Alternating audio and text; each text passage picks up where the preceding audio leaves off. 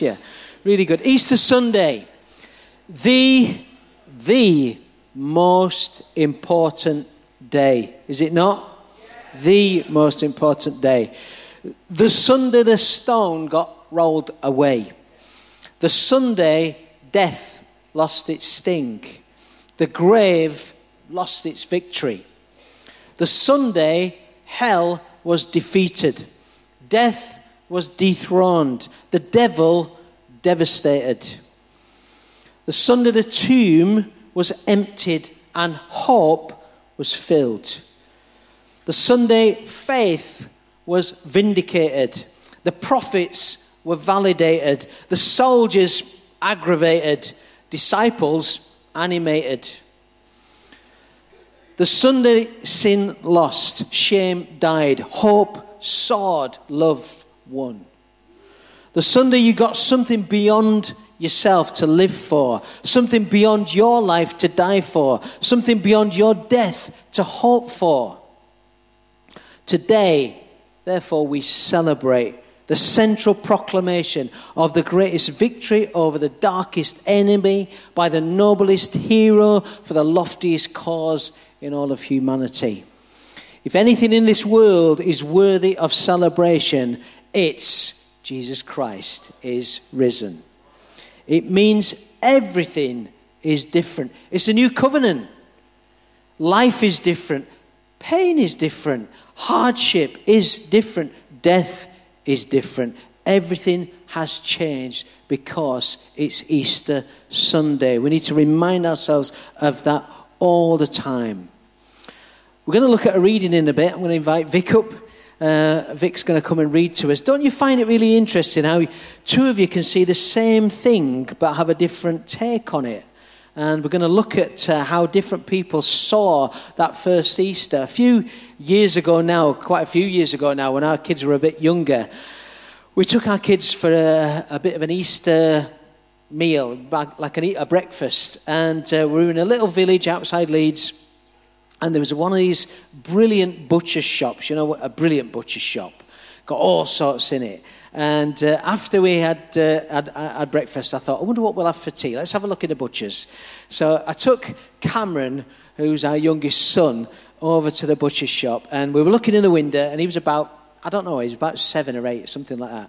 And I said to him, come then, Cameron, without looking at the labels, tell me what meat belongs to which animal. And just by looking at it, tell me what meat it is. And he's going, oh, that's pork, that's chicken, that's beef. And I said, you're cheating, you're reading the labels. And then his eyes absolutely opened up on saucers. And he went, lion, they've got lion. And the butcher went, that's loin. We thought we were having lion for tea. That'd have been interesting, wouldn't it? But let's turn in your Bibles, please, to John chapter 20. And I'll invite Vic up. We're going to read the first 16 verses.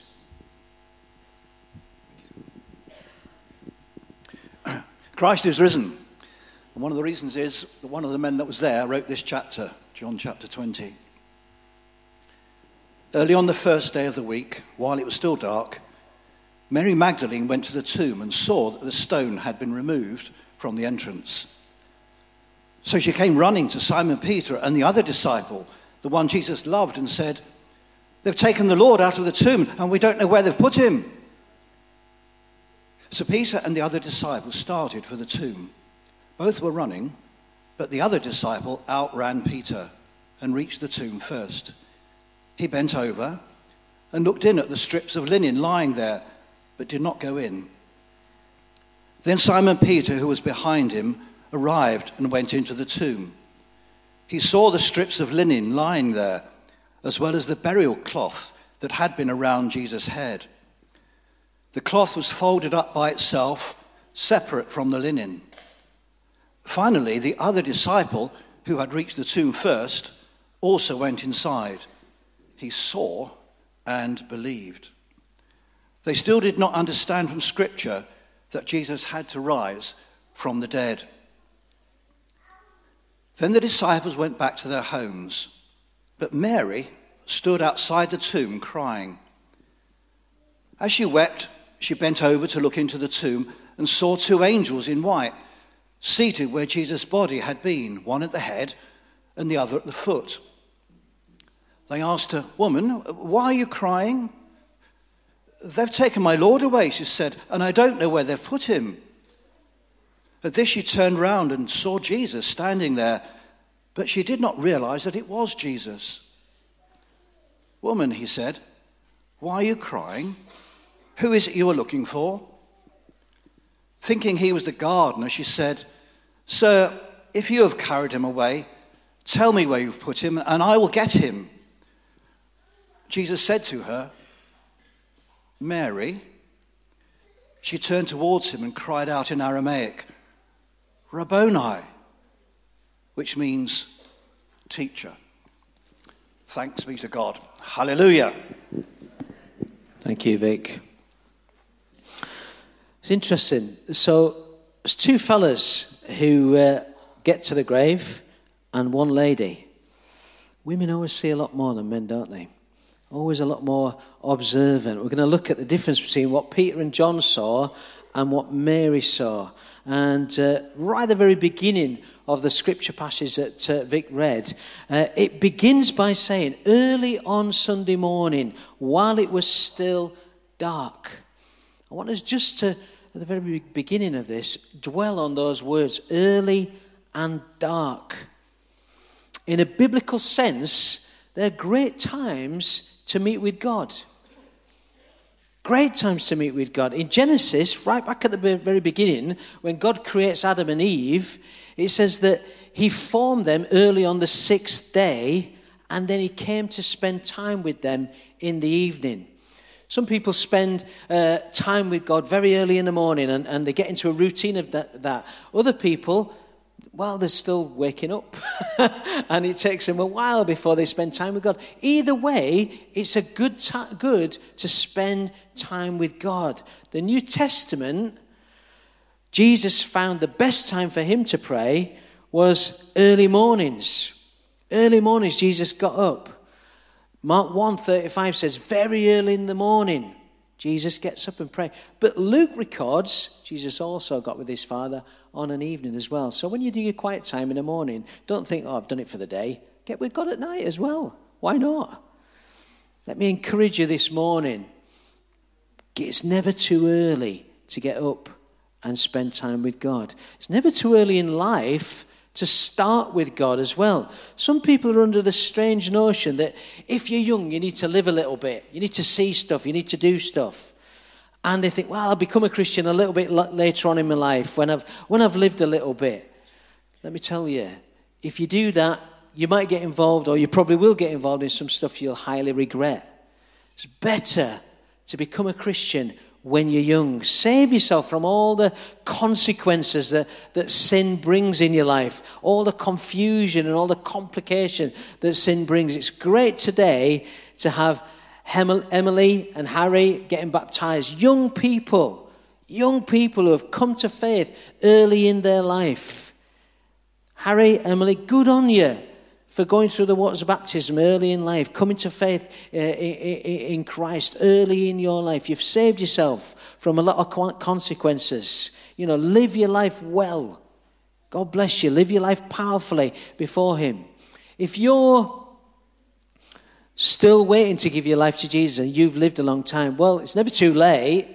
Never too late. But you might be weighed down with a few consequences of decisions that you've made or sinful things that you've got involved in. There is hope for you. Don't worry. There is hope. But it's significant that you get with God early in your life. It saves you from an awful lot of complication. Getting with God in dark times is also a good thing as well. We all go through dark spells in our lives. Things where life just encroaches upon you. Complications come in. Awful things happen through no fault of your own sometimes. And darkness comes over your life. Get with God in those times. It's very tempting to blame God and to turn away from him and to blame him and accuse him of not looking after you. But it's in those dark times you need God. Get with God in those dark times. In the passage, we see that Mary approaches the tomb. She realizes that Jesus' body has gone. She doesn't go inside. The tombs were cut, big holes cut in the side of the rock like a cave. And she runs and she reports to Peter so that he and John run to the tomb to investigate. It's interesting that this is John's gospel, right? This is John's gospel. So John very humbly says, Peter ran to the tomb, but the other disciple outran him, beat him. It's a bit like, when me and Dan play golf. Tend to beat you, don't I, Dan? But anyway, there you go. But John loves writing it, I outran Peter. I did better than him, But John gets to the tomb first, but he doesn't go in. Peter, well, we know a little bit about Peter's character, don't we? We know that, Peter tends to sort of like speak exactly what he thinks. There's not really much of a filter going on in Peter's life. And he very often puts his foot in it and speaks out. But this is Peter. So Peter goes running straight into this tomb. And he goes straight inside and he sees two bundles of linen. Interesting, they're very different. One of them, the linen that Jesus' body was wrapped up in, is laying in a bundle, just all screwed up. But the cloth that covered Jesus' head, interestingly, is folded up and laid to one side very, very neatly. Interesting. It's strange, and scholars have wondered about, what does this mean? The two types of linen, what is this? Jesus has just risen from the dead. He's just done the greatest thing in history. And the first thing he does is fold his clothes. It's a bit strange. It's even a bit funny, actually. You can imagine Mary, his mother, drilling it into him when he was a little lad. When you get up, fold your stuff up. Put it to one side, nice and neat. But it is a bit strange. If you're not Jewish. If you're Jewish, it might have a bit more meaning to you. Because both types of laundry, they have significance and they have meaning. Many commentators agree, yes, this is a place of sacrifice. It's where a sacrifice has happened, obviously. We know it was a sacrifice for me and you, for all of us. But also, many commentators say, it's also got connotations to a Jewish mealtime. When you're eating a meal in a Jewish house, you have a napkin. And if you're eating the meal and you screw the napkin up and just bundle it up and just plonk it down, well, that means to whoever's serving you, I've done. I've finished. You can clear it all away now. Which is interesting because Jesus' grave clothes were heaped up as a sign that he had finished. He had finished. He tasted death. He died on the cross. He dealt with the sin of all mankind. He'd hung on that cross and he'd exclaimed from the cross, "It is finished." It is finished. The heaped up laundry is a sign that our sin has been dealt with. Jesus has paid the price. He's done it all. There's no more to do. He's dealt with our dirty washing. And that's what the screwed up bundle of linen really, really meant. It means it's our freedom, it's our forgiveness. If we confess our sins, he rids our lives of that sin. In fact, 1 John 1 says this, verse 9, if we confess our sins to him, he is faithful and just to forgive all our sin and cleanse us from all wickedness. Hebrews 10 talks about this sacrifice. Verse 1 says this, the old system of the law of Moses was only a shadow, a dim preview of the good things to come, not the good things themselves. The sacrifices under that system were repeated again and again, year after year, but they were never able to provide perfect cleansing for those who came to worship.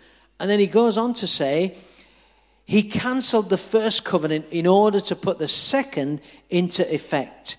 God's will For God's will was for us to be made holy by the sacrifice of the body of Jesus Christ once and for all time. But the other piece of linen was folded up nice and neatly and just placed very carefully. What does that mean? If you're eating a meal in a Jewish household and you fold your napkin up nice and neatly, what you're saying is, don't clear it away just yet. I'm coming back. I'm coming back. I've not finished yet. I'm coming back. The folded headcloth was speaking to the disciples and to Mary on different levels here. Jesus was saying, I'm returning.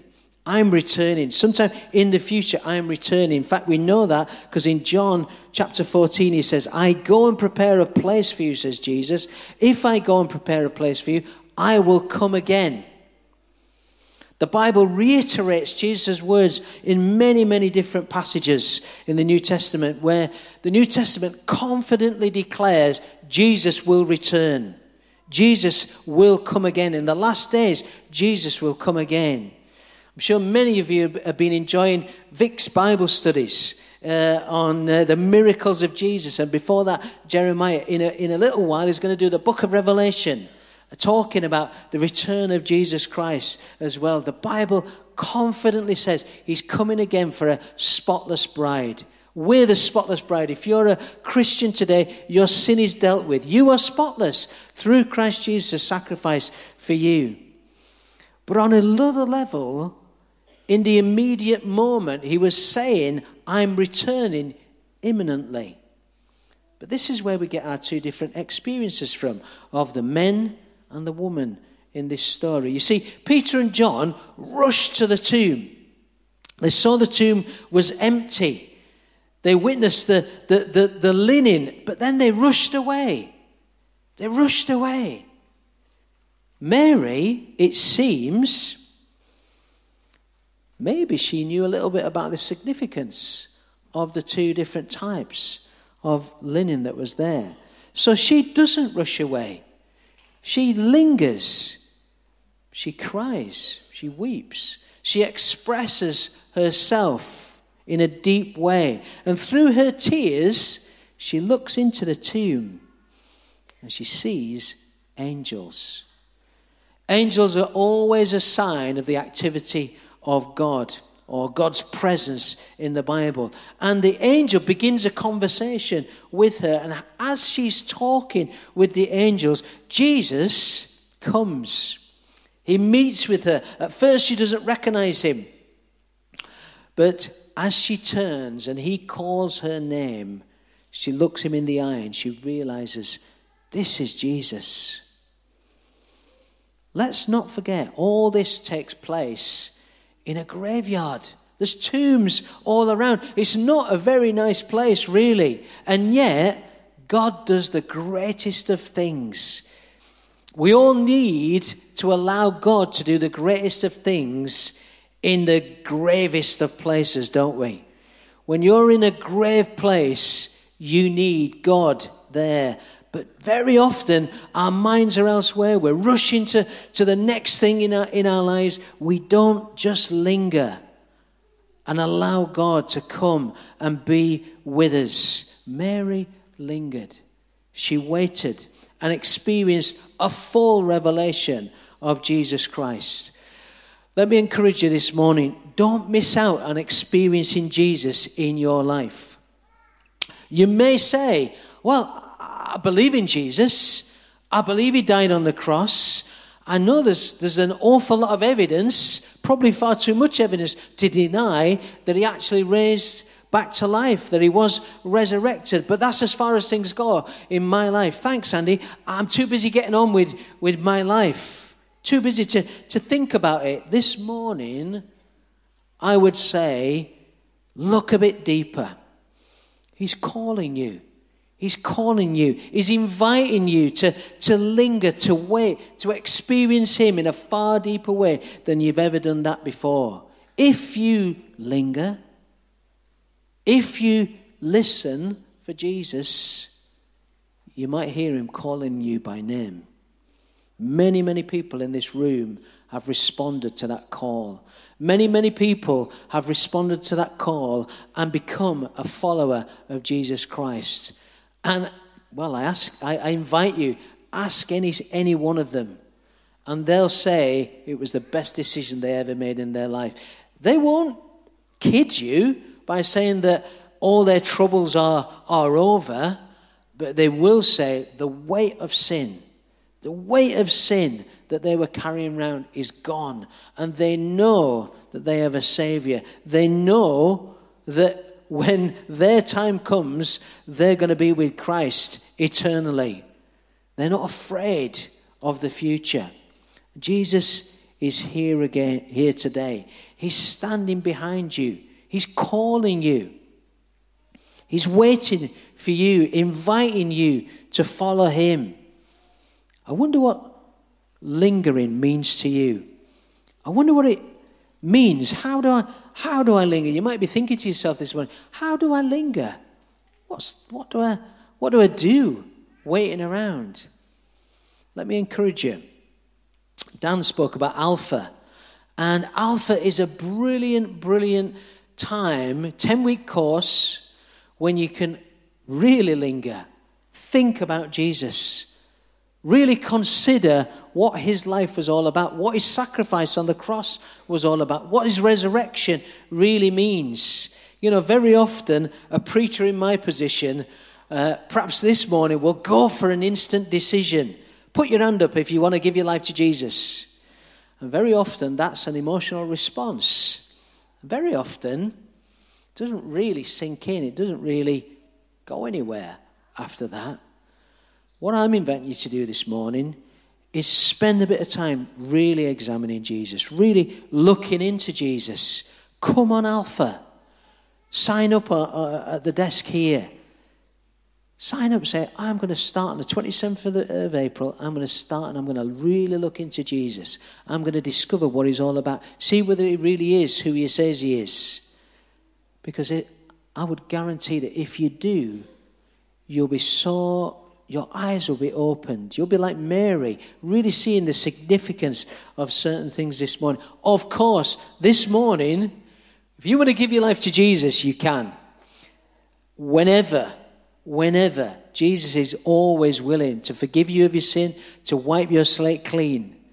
And this morning could be your time, and I would encourage you, respond to him. Hear some of the testimonies that are being spoken about this morning and say, I want that. That's for me. Whatever age you are, whether it's early or whether it's later on in your life. But let me encourage you, linger, experience Jesus, and he'll come to you. Let's pray. Thank you, Lord.